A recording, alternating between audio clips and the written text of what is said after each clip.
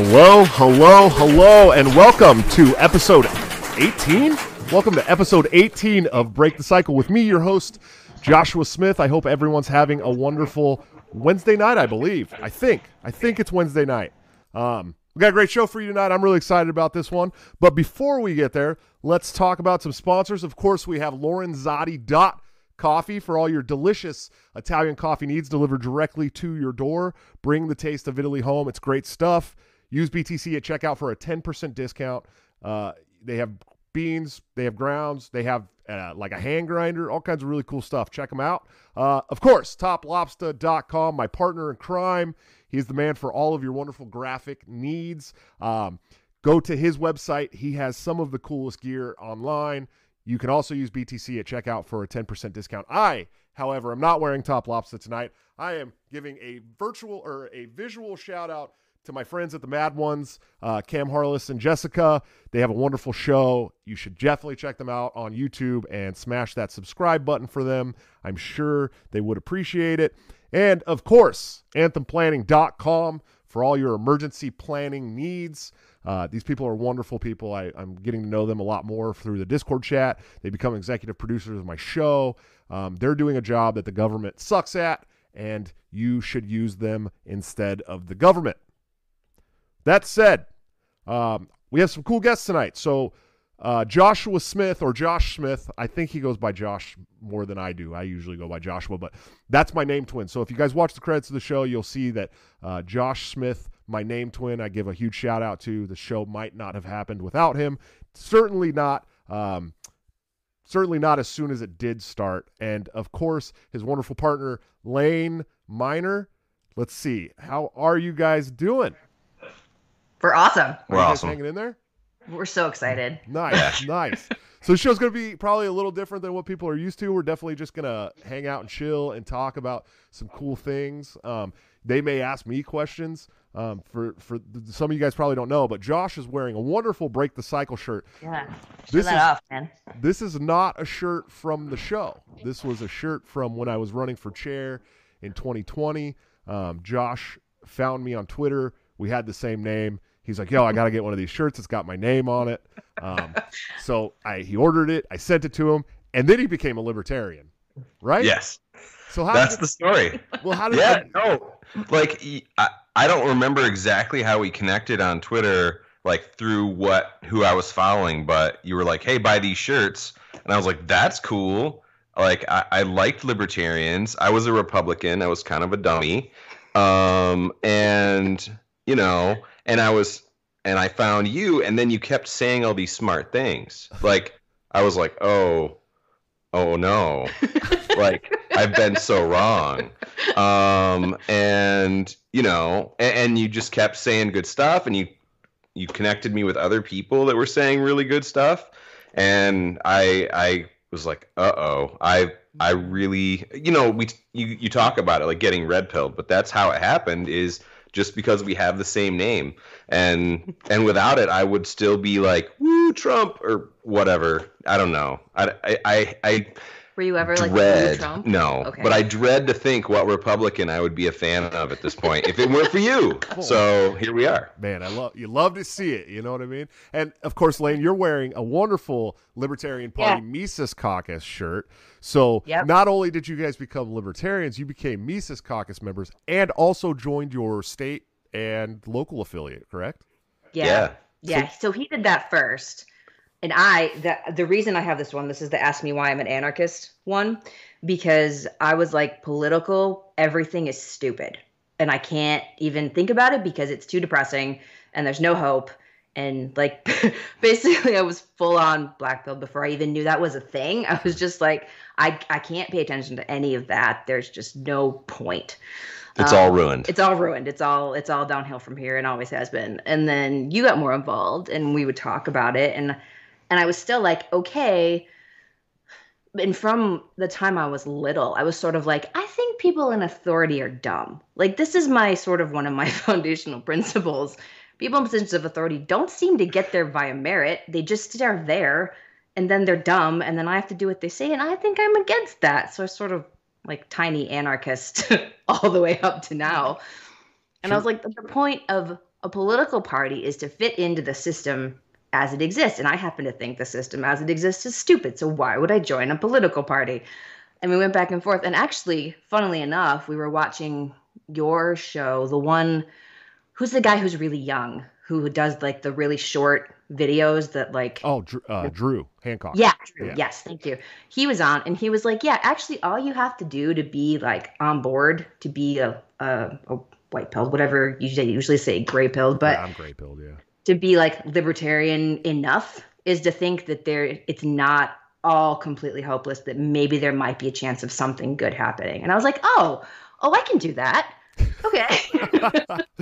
Yeah, I agree. And I, that's why I technically I would fall under the white pill category, right? Like I'm optimistic. I believe that, we don't have to lose, right?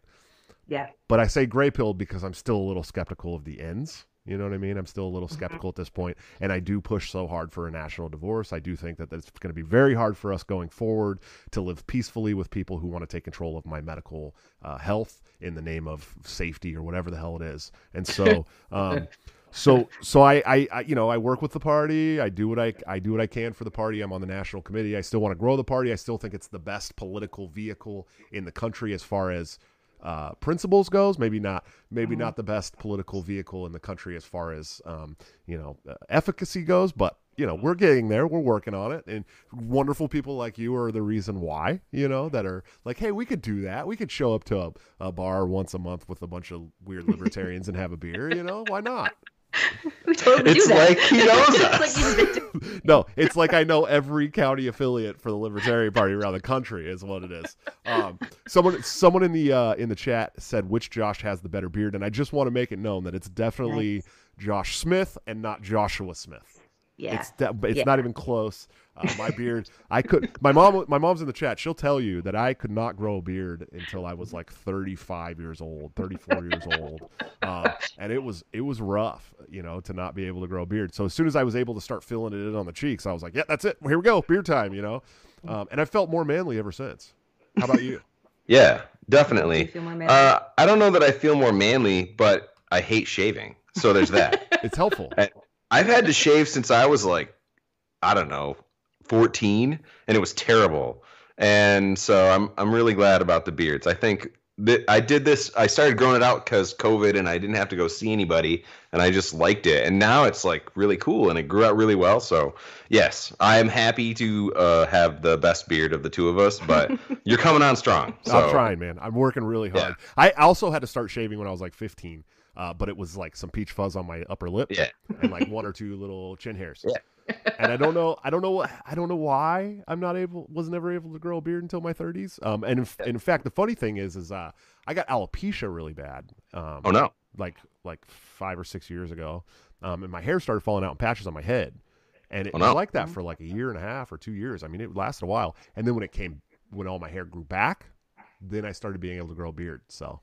Whoa. Thanks, weird autoimmune thing. I appreciate it, That's crazy. That's how that works with autoimmune diseases. They're just weird, and weird stuff happens. Yeah. Top Lobster says he's drawn both of our beards, and you have the superior beard. He can tell you just from drawing it. Tell Top Lobster, I guess I could tell him, we really want the big print of the show art. So get cracking on that, man. Get crack-a-lackin', doggy. Yeah. Yeah, and just so you guys know that are watching the stream tonight, I appreciate you. I think, turned off the super chat and new follower function on the screen, so I don't think you have to deal with that anymore. I hope. God, I hope. It was. Yeah, if any of you are not subscribers, hit subscribe all at once right now. And then we'll know. Yeah. If you guys aren't subscribed to this channel, go ahead and start hitting subscribe now. And if you guys could share this on other platforms when we go live, I'd love it if you guys would just start retweeting and put it out on your Facebook and MeWe or Minds or whatever the hell else you got. I think we have a pretty decent show here.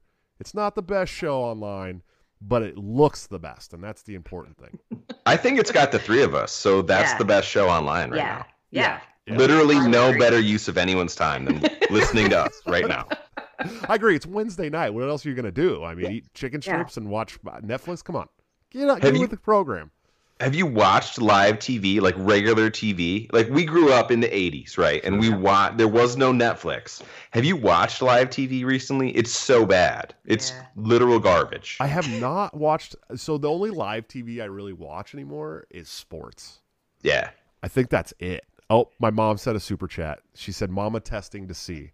Yes. I guess we'll see what happens. Yeah, we wouldn't know if it was going to go bum bum bum bum bum bum. Yeah. But somebody will know. Oh, so. Now you guys are telling on me. Okay, so for future reference, people watching the show, my guests do not actually see me the way that you're seeing me.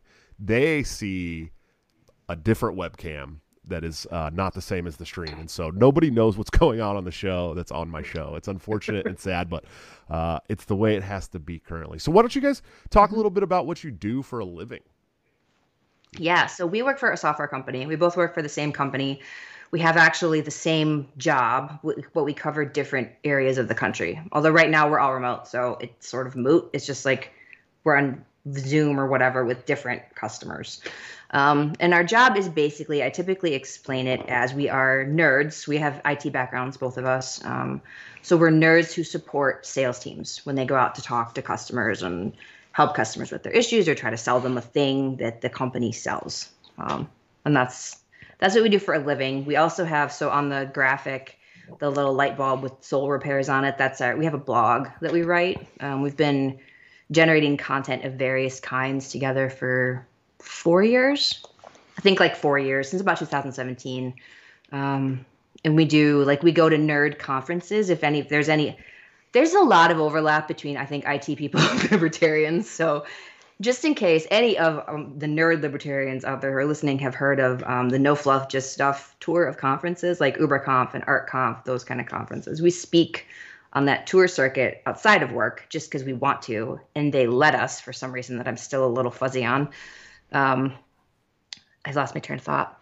Well, can I pick up? Please. That's how we do. So a long time ago, we were trying to implement technology, and we would keep talking about good technology. And what we realized was that technology without people doesn't work. And then we started working on some of the cultural things and learning that top-down control and centralized control doesn't work. And actually, that's where a lot of the thinking in technology is right now. Even big tech, which sometimes isn't very libertarian, they'll inside be preaching this, push the decision making out to the edge, no centralized authority, empower people, let them make their own good decisions, because the centralized planning just doesn't work, and everybody in IT figured that out. And it doesn't work in that it's slow. Sure. That's the biggest thing. That's the biggest reason why corporations And are stupid.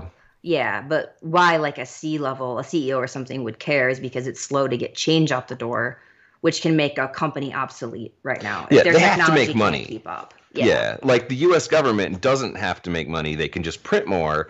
But a company does right now. They can just make their own.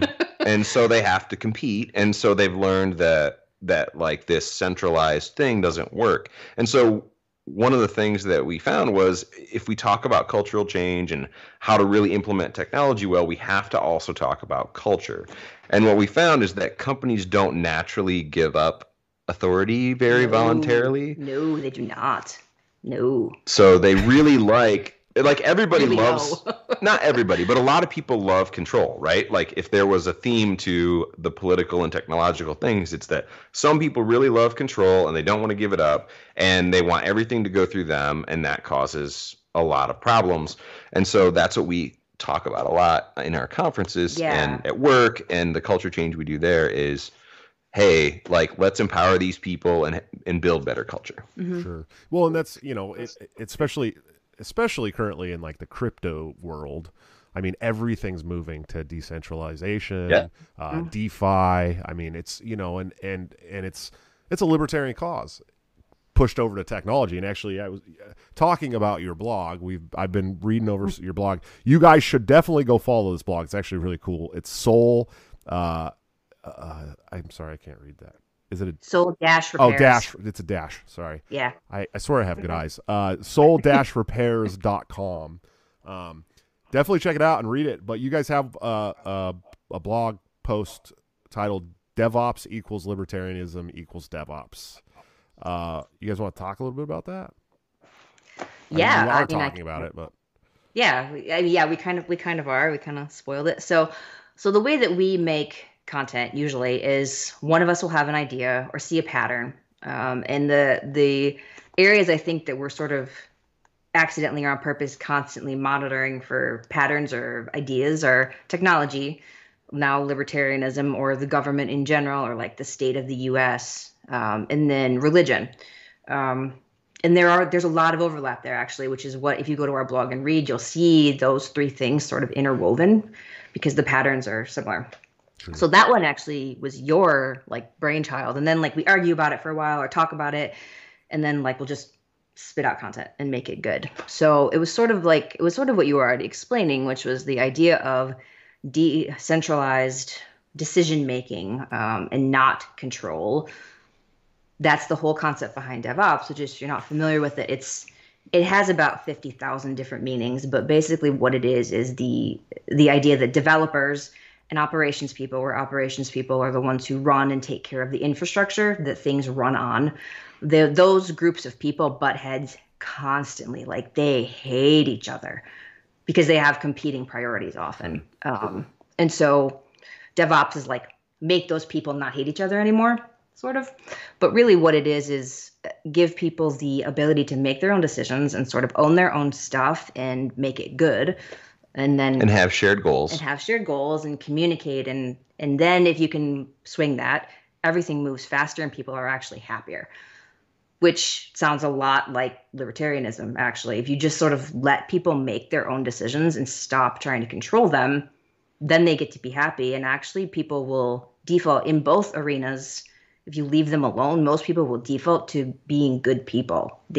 I honestly believe that. Yeah, and some of this gets back to their leadership as well. The people saying, well, you have to do this, and those people have different goals, and don't work with them.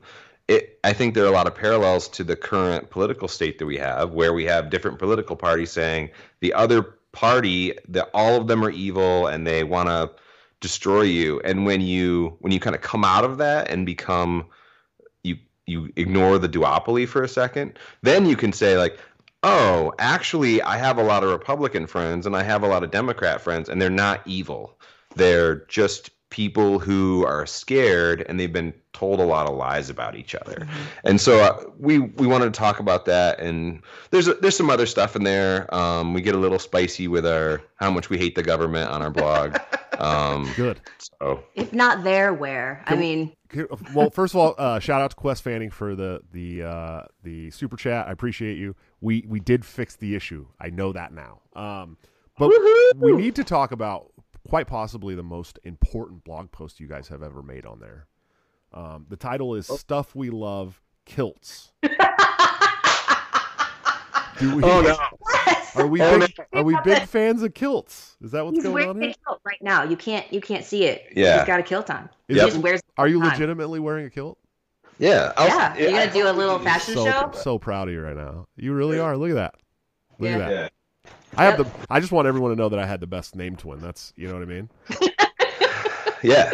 Yeah. Yeah. So the other thing about kilts is I also ride a motorcycle with the kilt on. Mm-hmm. And you will not get comments like you will get when you wear a kilt riding a motorcycle. He's like speechless. Wow. Yeah. I feel like that'd be scary for me.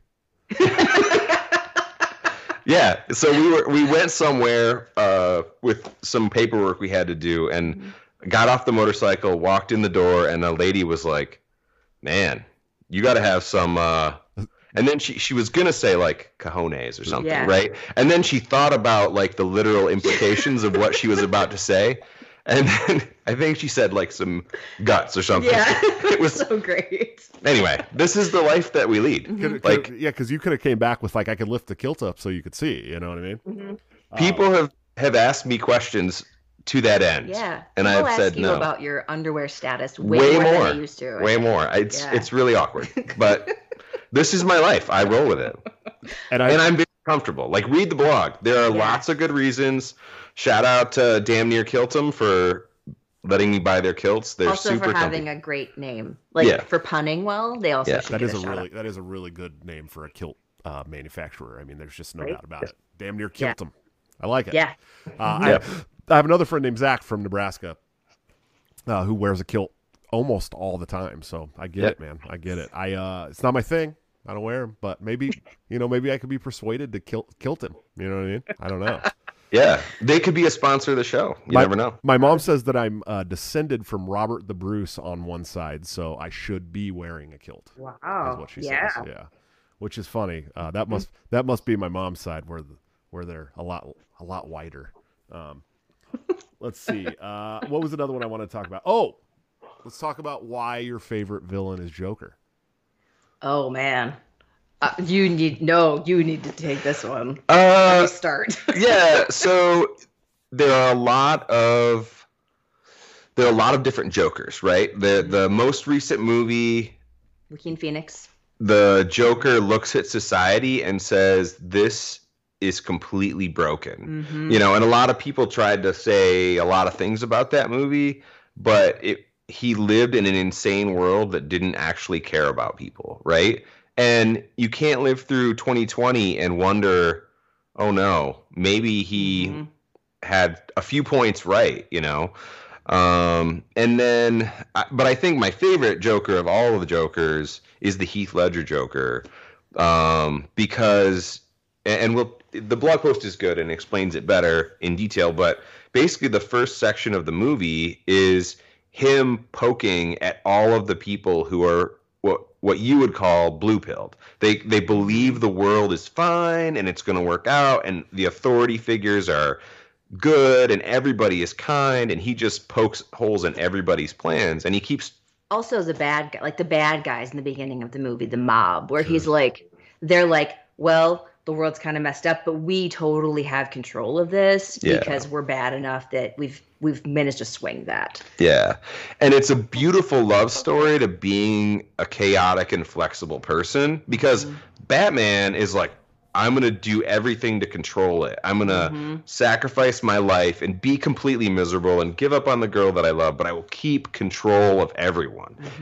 And for me, I think that's just repugnant. I think that's terrible. You can't control everyone. Like, trying to is a false plan. And so the Joker keeps poking at everybody, like, did you know your plans were bad? And we really feel that, because in our lives, in our personal lives, we run into all these people who try to control us and themselves and everybody else, and they're sitting there white knuckling their hold on their reality they made up, and we're like, did you know that's not really real? And they don't. And then they look at us like we're the villain. So, we identify a little bit with that. Yeah. And I think the first time I ever watched a movie and was like, I think the villain was right here, actually, with the Avengers with Thanos, like the first Thanos movie, where actually there's a blog post about this too, because it kind of like blew my mind. But Thanos, he's organized, he's got a plan, he's internally consistent. Like, he sticks to his plan the whole way through. Yeah. He sacrifices in order to maintain consistency with that plan. And actually, he executes well, which is a skill basically nobody has. Sure. So, like, I watched that movie and I was like, oh no, I'm supposed to hate him. And I'm kind of like, nice, bro. Like, good job there, Thanos. I mean, evil, but still, your plan was dumb, but you executed it well. Well, and Thanos, I think for me, Thanos was definitely like, he was more tortured than what people gave him credit for. Yeah. You know what I mean? He wasn't doing it like, he wanted to get rid of half of all the beings in the universe, right? But for him, he was doing it because he really truly believed it was the right thing to do and the only way to save the universe, right? And then you get to think about that, and then you're like, well, maybe Fauci isn't so bad, Oh yeah, there are memes about that. I'm just kidding. There are memes about that. Somebody called me Thanos on one of the streams in the chat a couple days ago. Like, I was the something Thanos, and I was like, okay, yeah, whatever, that's fine. I'll snap my fingers sometime, I guess. Yeah, but Thanos doesn't try to get everybody to believe in his plan. He doesn't try to control anybody. Like, Yeah, sure, it's true. okay, his end goal is terrible, but he does two things. He doesn't try to control anybody else. He just murders them. Okay, so that's probably a NAP violation, but whatever. But he murders them when they try to stop him, when they or when he arrest snaps first. them. Well, yeah, okay, fair.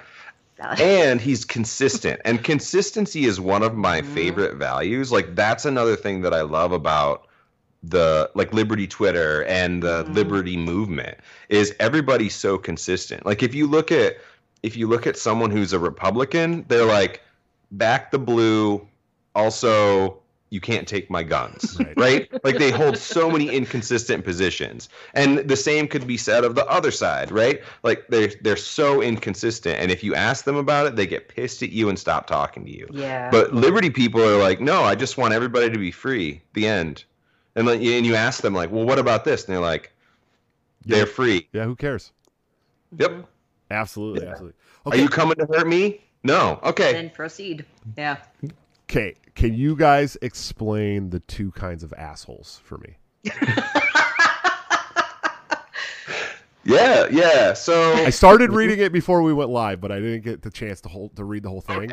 And now I'm scrolling through and I'm like, oh, they legitimately list out both types. So now you have to explain it to me. Yeah, so we really love a lot of people.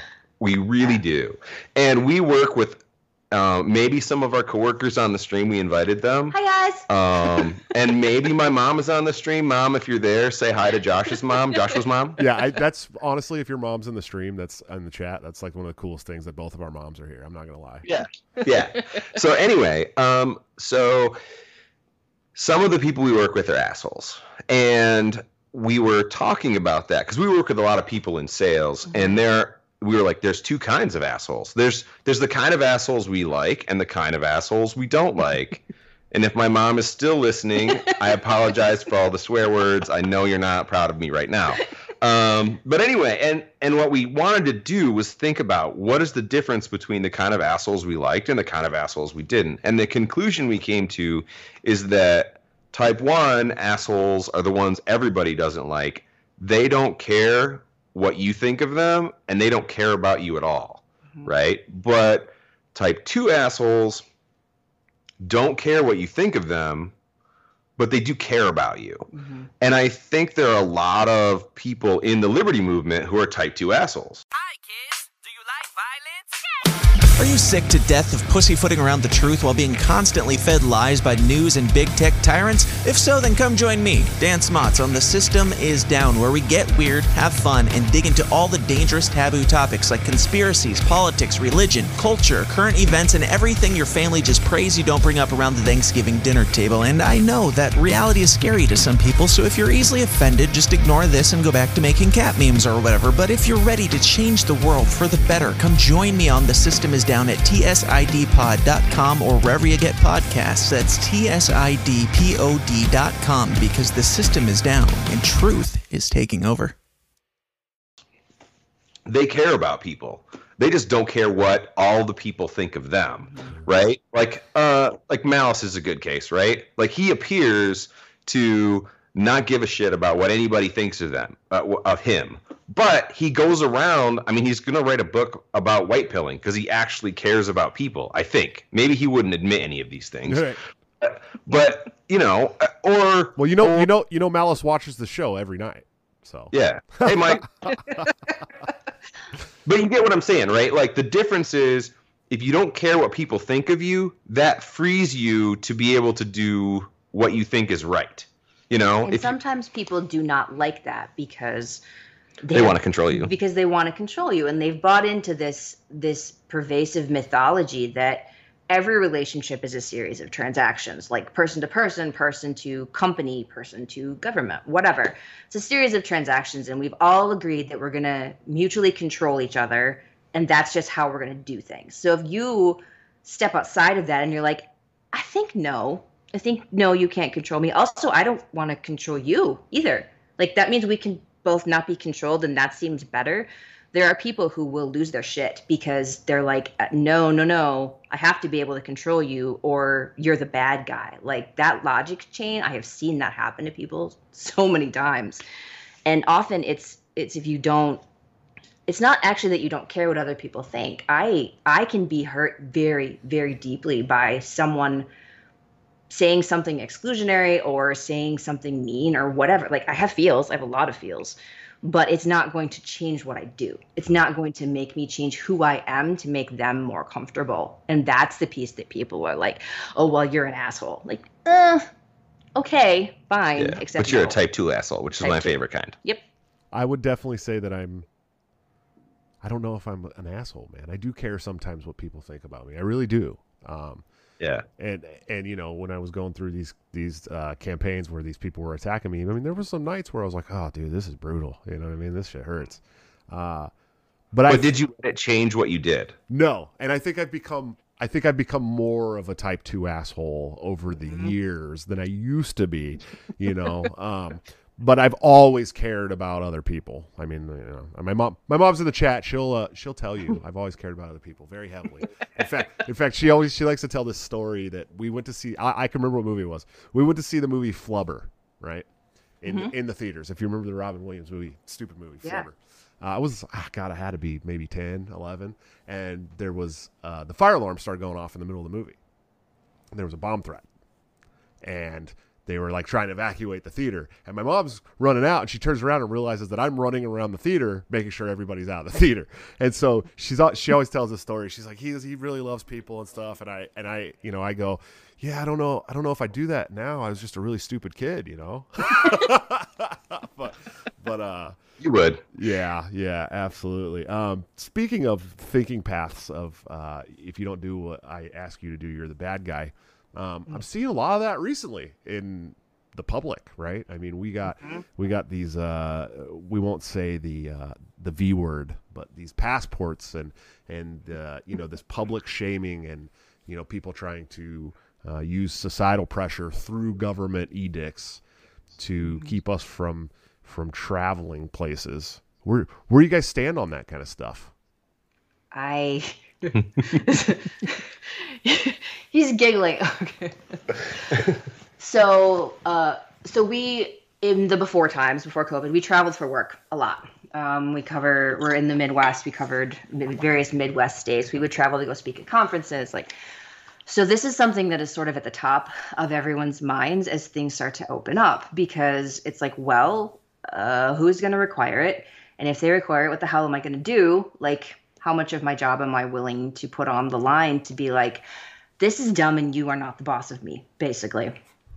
And I had a conversation recently where someone, like, there was a conversation about getting together in person, and someone was like, well, if you're not vaccinated, don't come. And I was like, excuse me? Like, this is not an official position anywhere. Like, what? Yeah. And for me, the vaccines, it's more like, well, if someone gives me a good enough reason, I will happily do it. I have yet to hear that.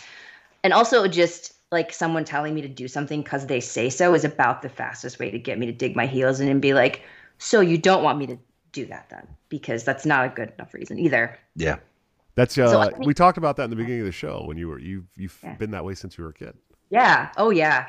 Yeah. And I was quieter about it up until about 4 or 5 years ago. And then I got louder. And we actually got a lot of pushback from various organizations. If you dig back in the blog's history a bit, you'll see that we got kicked out of a church for it, which sucked a lot to have. And then churches they're organizations that are run by people, so they are fallible. They can fall apart. They can get sick in the way that any organization can. But I think if you go to a church and you really are trying to learn and you're really trying to be open to learning about God or learning about religion or building a community, to then be told, well, you're not welcome here because you won't do what we want. And what we want doesn't make any sense, but still, you're not welcome here because you won't do what we want. Sure. Like, it's terrible. So we've been through it enough that, like, I'm really sure about what I think is right. And so it's much harder for me to be quiet if I think that something is clearly stupid. Sure. Yeah, and collectivism, we talk about it as exile fear in the blog, but collectivism or tribalism or getting kicked out of a group because you don't virtue signal the right way. We've run through that enough times that we're pretty hard about it. And maybe that's what you got to do to be a libertarian is be like, tribalism sucks. I don't want it anymore. I don't know. There are some libertarians that want to be libertarian because it's their tribe, and maybe because they want to just keep losing forever, and maybe they're, we know what they're called. But anyway, type 1. Yeah, or there's going to be a follow up to that where we talk about people who don't care about other people but care what people think about them. Sure. Yeah, those people. I really don't like those people. Don't like those people. I think those are just called narcissists. Yeah. Also, so. Yes. But I'm from now on only referring to people as type 1 and type 2. I'm no longer using the word asshole. From now on, I'll be like, you're a real type 1, buddy. Perfect. I'm gonna do it. And people are gonna be like, nobody's gonna understand. It's gonna be my own inside joke. They're gonna be like, dude, I don't even have diabetes. I don't know what you're talking about. I'll be like, it's not what I mean. You number 1 or type 1. I'm gonna do it. I'm gonna start using it. I love it. That's amazing. Yeah, but I think I'm gonna try to answer your question too because you asked both of us, and I think the vaccine passport it's wrong for a lot of reasons, but making people prove that they made a particular health choice, I think is just that it's so inconsistent with both political parties actually. Like the Democrats will say, hey, it's my body, my choice. You don't get to pick what I do with my health and until it benefits the tribe, and then you have to prove it. You have to prove it with a card that you show to get in the door. And the I don't know.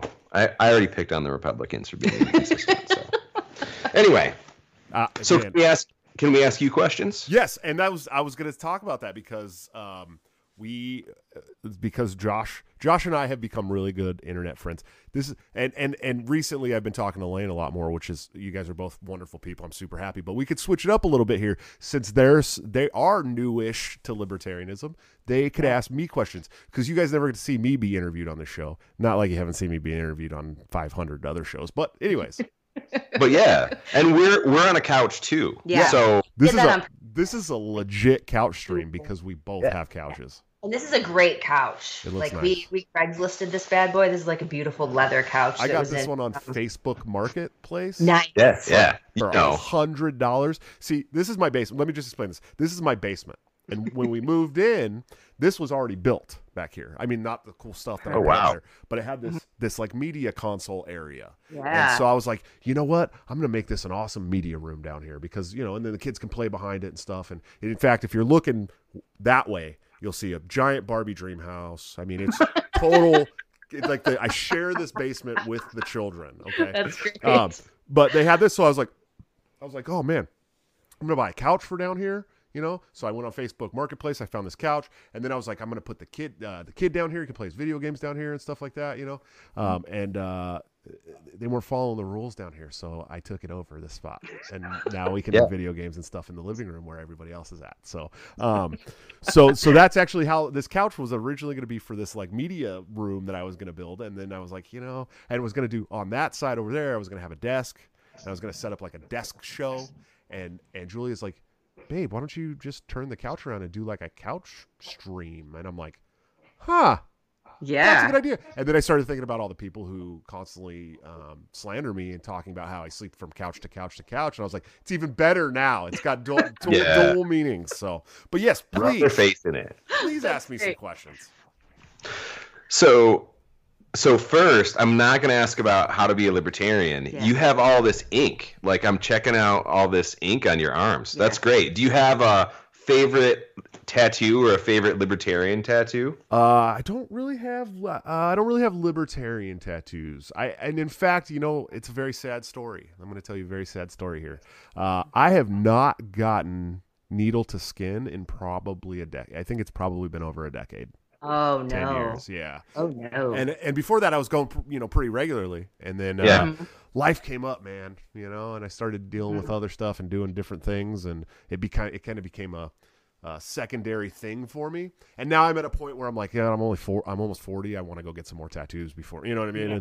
And so now I'm at a point in my life where I'm like, man, I really want to go get some ink done. But my favorite tattoo is probably on my shin. I have Freddy Krueger, and it was done by a gentleman named Tom Fury in California, who's really amazing, from 3 Star Tattoo. And it was going to end up being a whole horror leg piece. And so I got the Freddy Krueger on my shin. Nobody's gonna be able to see it. He's right there though. That's awesome. Yes, I'm wearing basketball shorts, by the way. Now look, I'm telling on myself today.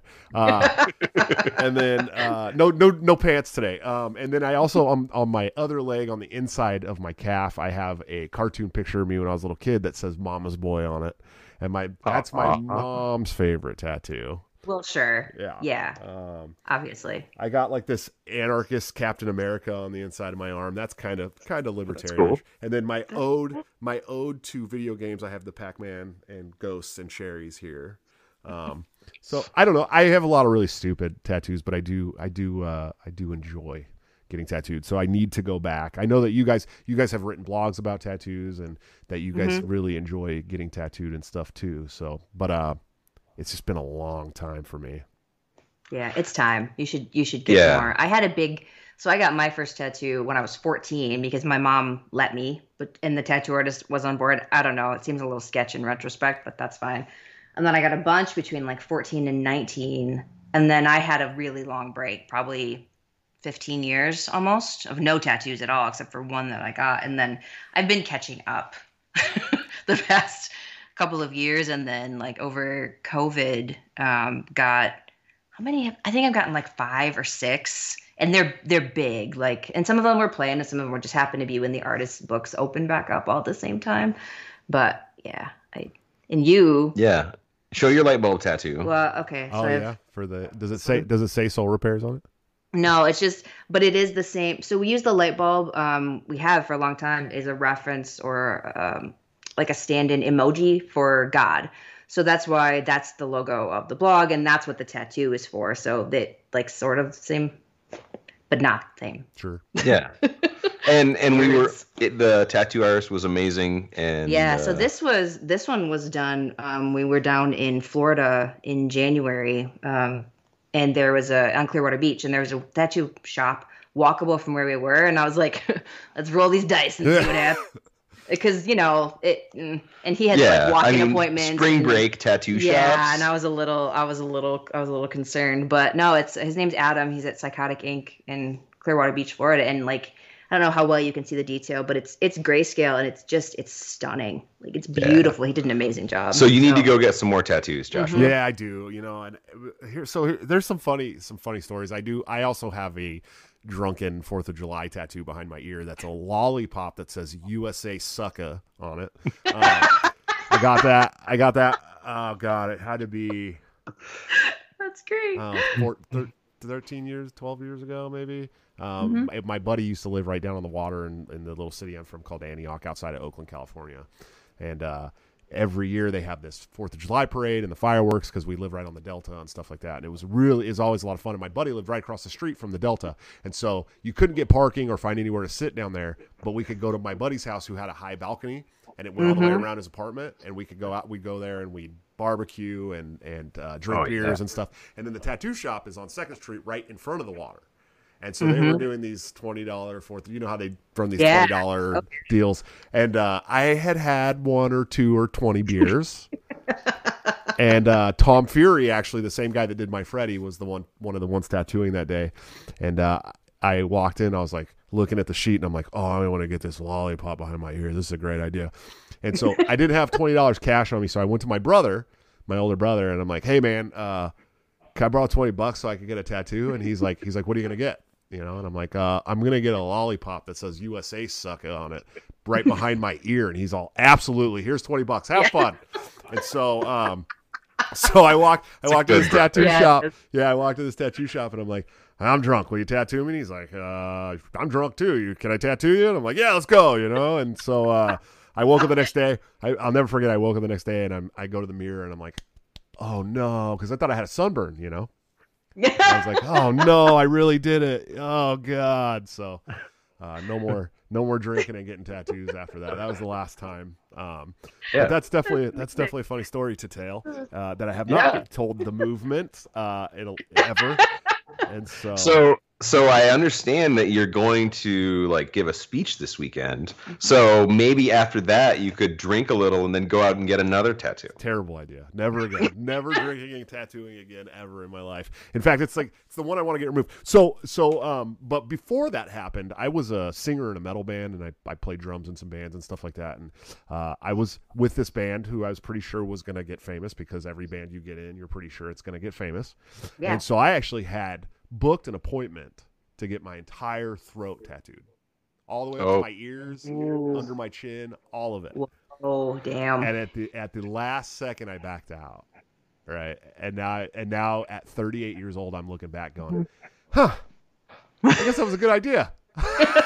You know, but I was close, man. I was close. I was one of those guys. I was like, I was gonna get my hands done, my throat done, all of it. You know. Mm-hmm. And then, last minute, I mean, I probably the night before, I was like, I think we got to do something different, you know. But yeah, I do want to get tattooed more for sure someday. It's such a good experience. So how much does it hurt behind the ear? Like he doesn't know. No. He has no memory of it. I don't think it hurt at all. I'll tell you, as far as pain goes, pain-wise, my chest, I had my whole chest blasted, and that has been the worst for sure. Mm-hmm. Yeah. I mean, it might be TMI, but once they get within an inch of your nipple, the rest of the tattoo feels like it's on your nipple.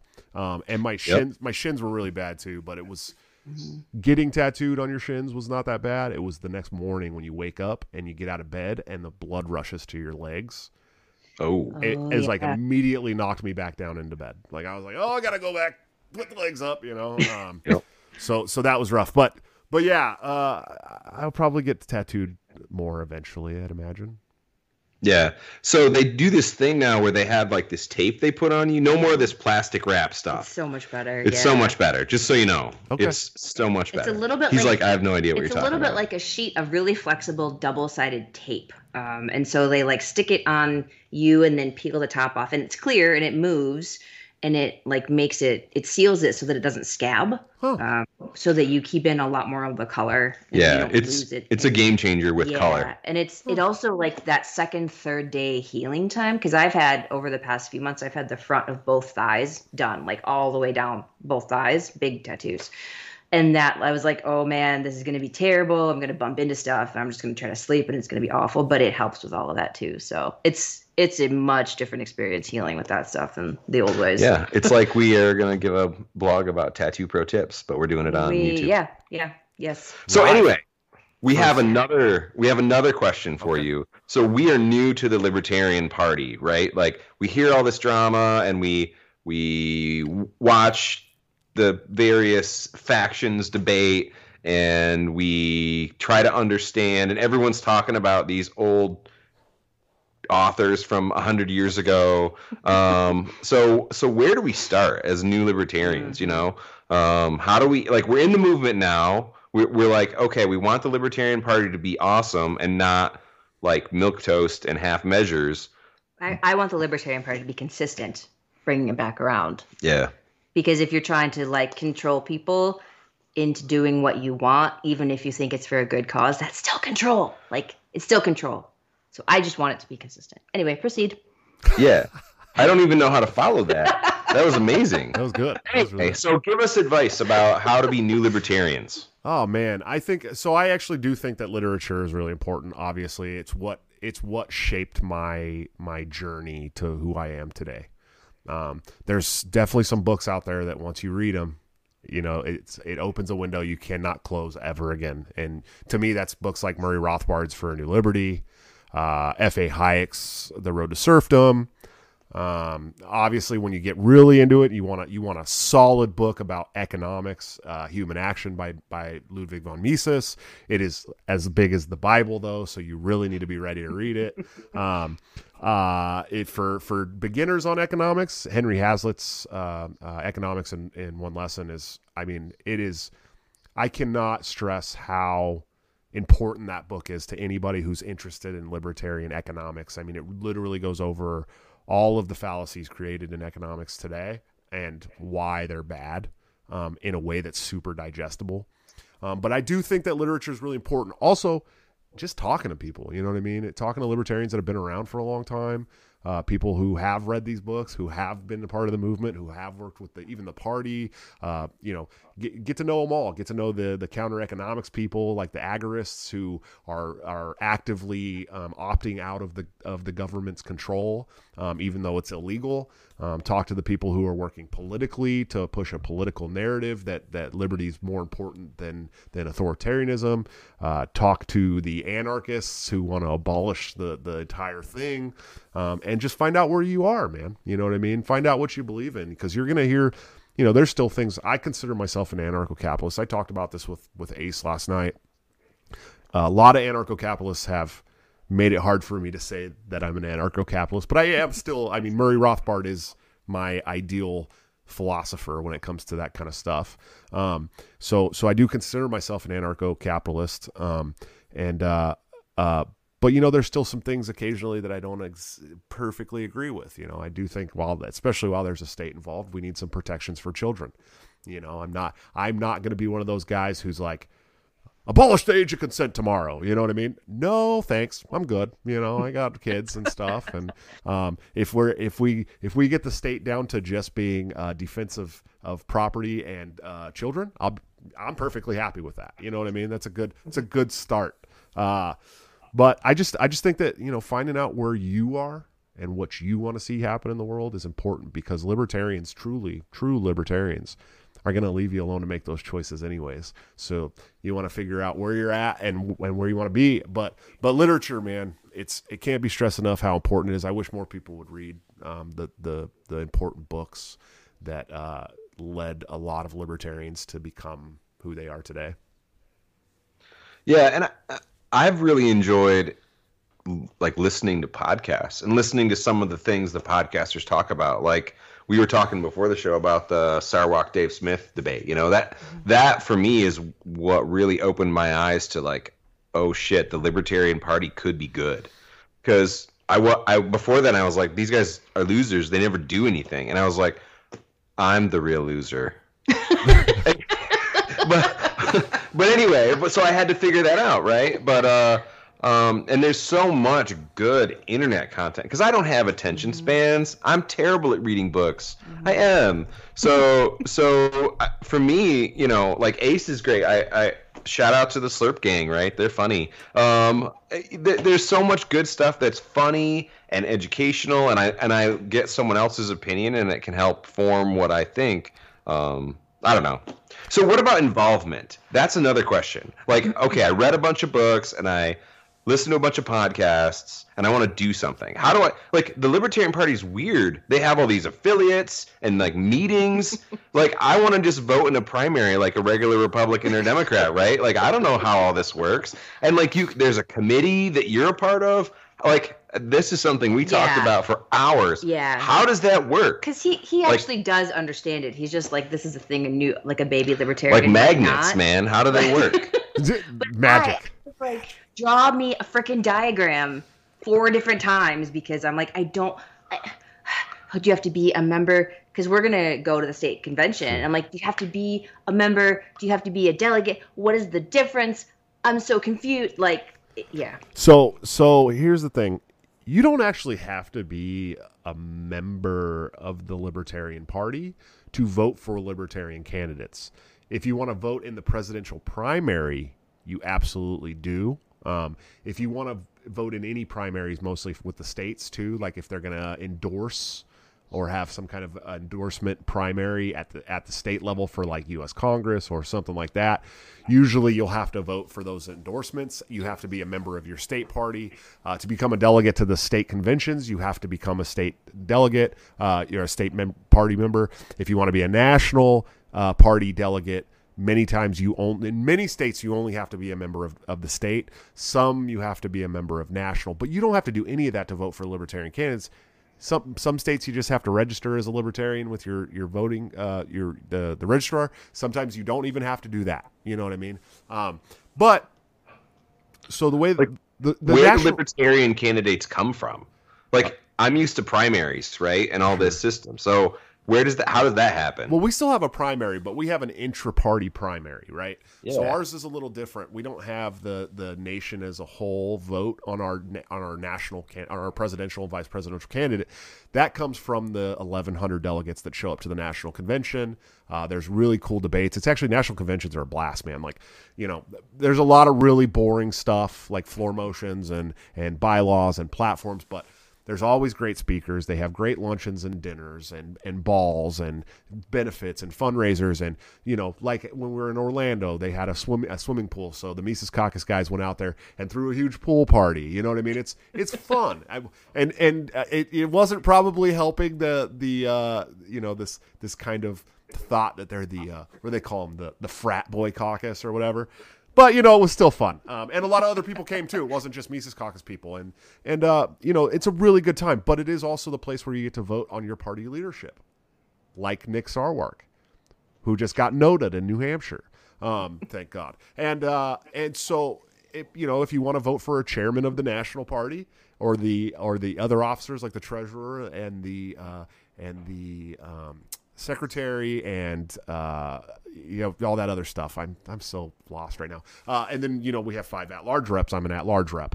And so and then regional reps too. They get chosen just by their regions, but still usually typically at the national convention.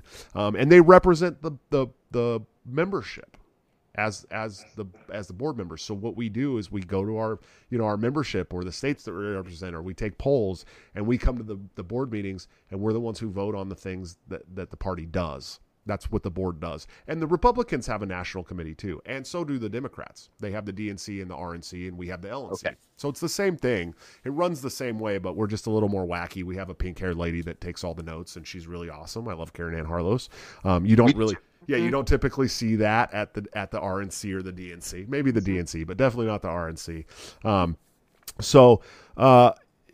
Getting involved is really up to you, and that's the thing is like, there's more than just one way to push for liberty in this country. And as a member of the National Committee for the Libertarian Party, I'm supposed to tell you there's only one way to do that. You have to join political sphere and you have to get this done, and we have to push it. It's not the only way. There's counter economics. There's crypto. Especially, I think is probably one of the, Bitcoin, especially with how many people are they're pushing for mass adoption of this great store of value that is a decentralized currency that's circumventing the federal government. I mean, it doesn't get more libertarian. Look how happy he is. I know. You'd be like, I'm so happy. Yeah. By the way, I just want to give a big shout out to Anchor for dropping to its bottom today on payday. Thank you very much. Yeah, there's more than one way. There's local level stuff. If you want to work in the political sphere, you can push for all kinds of different things and political coalitions and fight bad bills and call your legislator. And there's a lot of other things you can do besides the party. But if you want to work on the national political stage as a libertarian, there is no other place for you. So I'm glad that you guys are taking that dive and getting involved, and you'll set through some boring meetings and some boring floor motions, but it'll be worth it in the end. I promise. If you're really interested, it will be worth it in the end, especially to take this party away from absolute and total losers that have been driving it into the ground for the last decade, to see people like Dave Smith and Tom Woods and Scott Horton and Michael Heiss and the Libertarian Party Mises Caucus become the driving force that we know they can be for liberty in this country through political means. It's going to be a lot of fun to be a part of that. So, yeah, I have 2 political goals. The first one is that the LPNC, like the nationwide Twitter account, is a lot spicier. And the second political goal is that Scott Horton becomes Secretary of Defense. Yeah. I don't care who's president. I don't care who's VP. But if we get Scott Horton as SecDef, we win. Like, we've just won. It'll be amazing. I fully agree with you, brother. I fully agree with you. Hey, guys, so we are at the hour mark. That was a great conversation. Honestly, very, very good. I want these people that are watching, and anybody who watches this show in the next couple days or whatever, to please follow my friends Josh and Lane. Will you guys please do that for me? And where can they follow you guys at? So we each are on Twitter. We have Twitter accounts. Yours is architect_Josh. Mine is Laney, LAINIE FTW, so like Laney for the win, all one word. My name is Lane, but I use Laney as a nickname. That's where you can kind of find me everywhere online. We also have just a Soul Repairs Twitter that I just made like 2 days ago. So I was like, that might be easier. And that's soul_repairs at Twitter. And then our website, soul-repairs.com, there's contact information there as well. And we even made like a contact form. So and there is a lot of content on Soul Repairs that's really cool. You guys should definitely check it out and give it a read. You'll get to know Josh and Lane a lot better, I'm sure, if you read their blogs that you guys co-author this stuff. And so it's really, really cool. Definitely some interesting takes on there that I like a lot, and I am happy to know you guys. Thank you so much for coming on my show. And I mean, thank you for having us. I was a little like, that seems like a bold move. Why? I thought it was great. Completely boring. We could be terrible. We could have been terrible. Yeah, you but guys we were weren't. wonderful. So. I think this was a great show. I think people are going to really enjoy this show. We had fun. Yeah. That's all that matters. Yeah. Well, I'm glad that you guys have fun. Let's do it again sometime. Yeah, yes, absolutely. Please. All right. Hey, thank you both so much. You guys have a wonderful night. You too. All right, guys. Another show in the books. Thank you so much to all the people who were partaking in the chat. If before you head out, you can like this video to help the algorithm. And also, just so you guys are aware, I know I put it in the chat sometimes, we do have a really cool Patreon with lots of awesome tiers. You can become a member there, and it really helped the show continue to grow. And become a part of a community that has a really cool private Discord server. And like I said, you can win yourself some pretty cool swag over there too. I would appreciate if you go there. It's at patreon.com/BreakTheCycleJS. But you can also, if you hate Patreon as much as the next libertarian for being a little yeedy, you can also go over to subscribestar.com.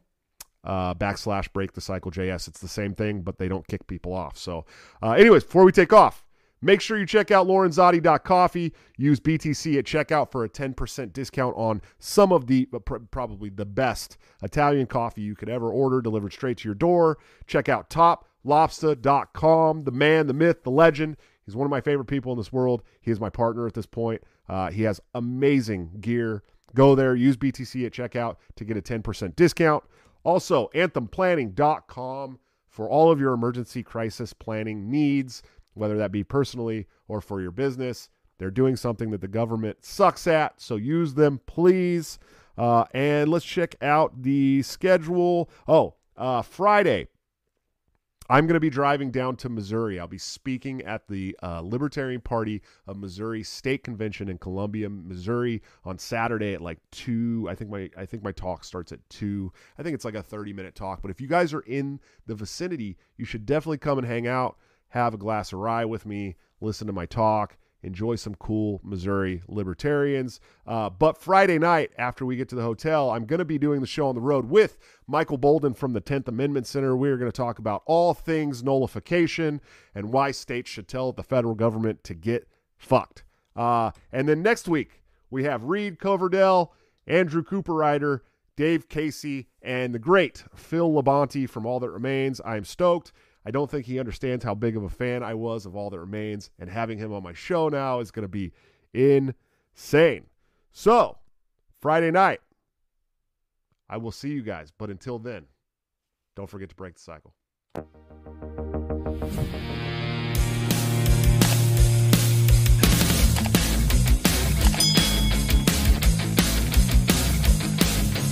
Due to legal reasons, I just have to explain.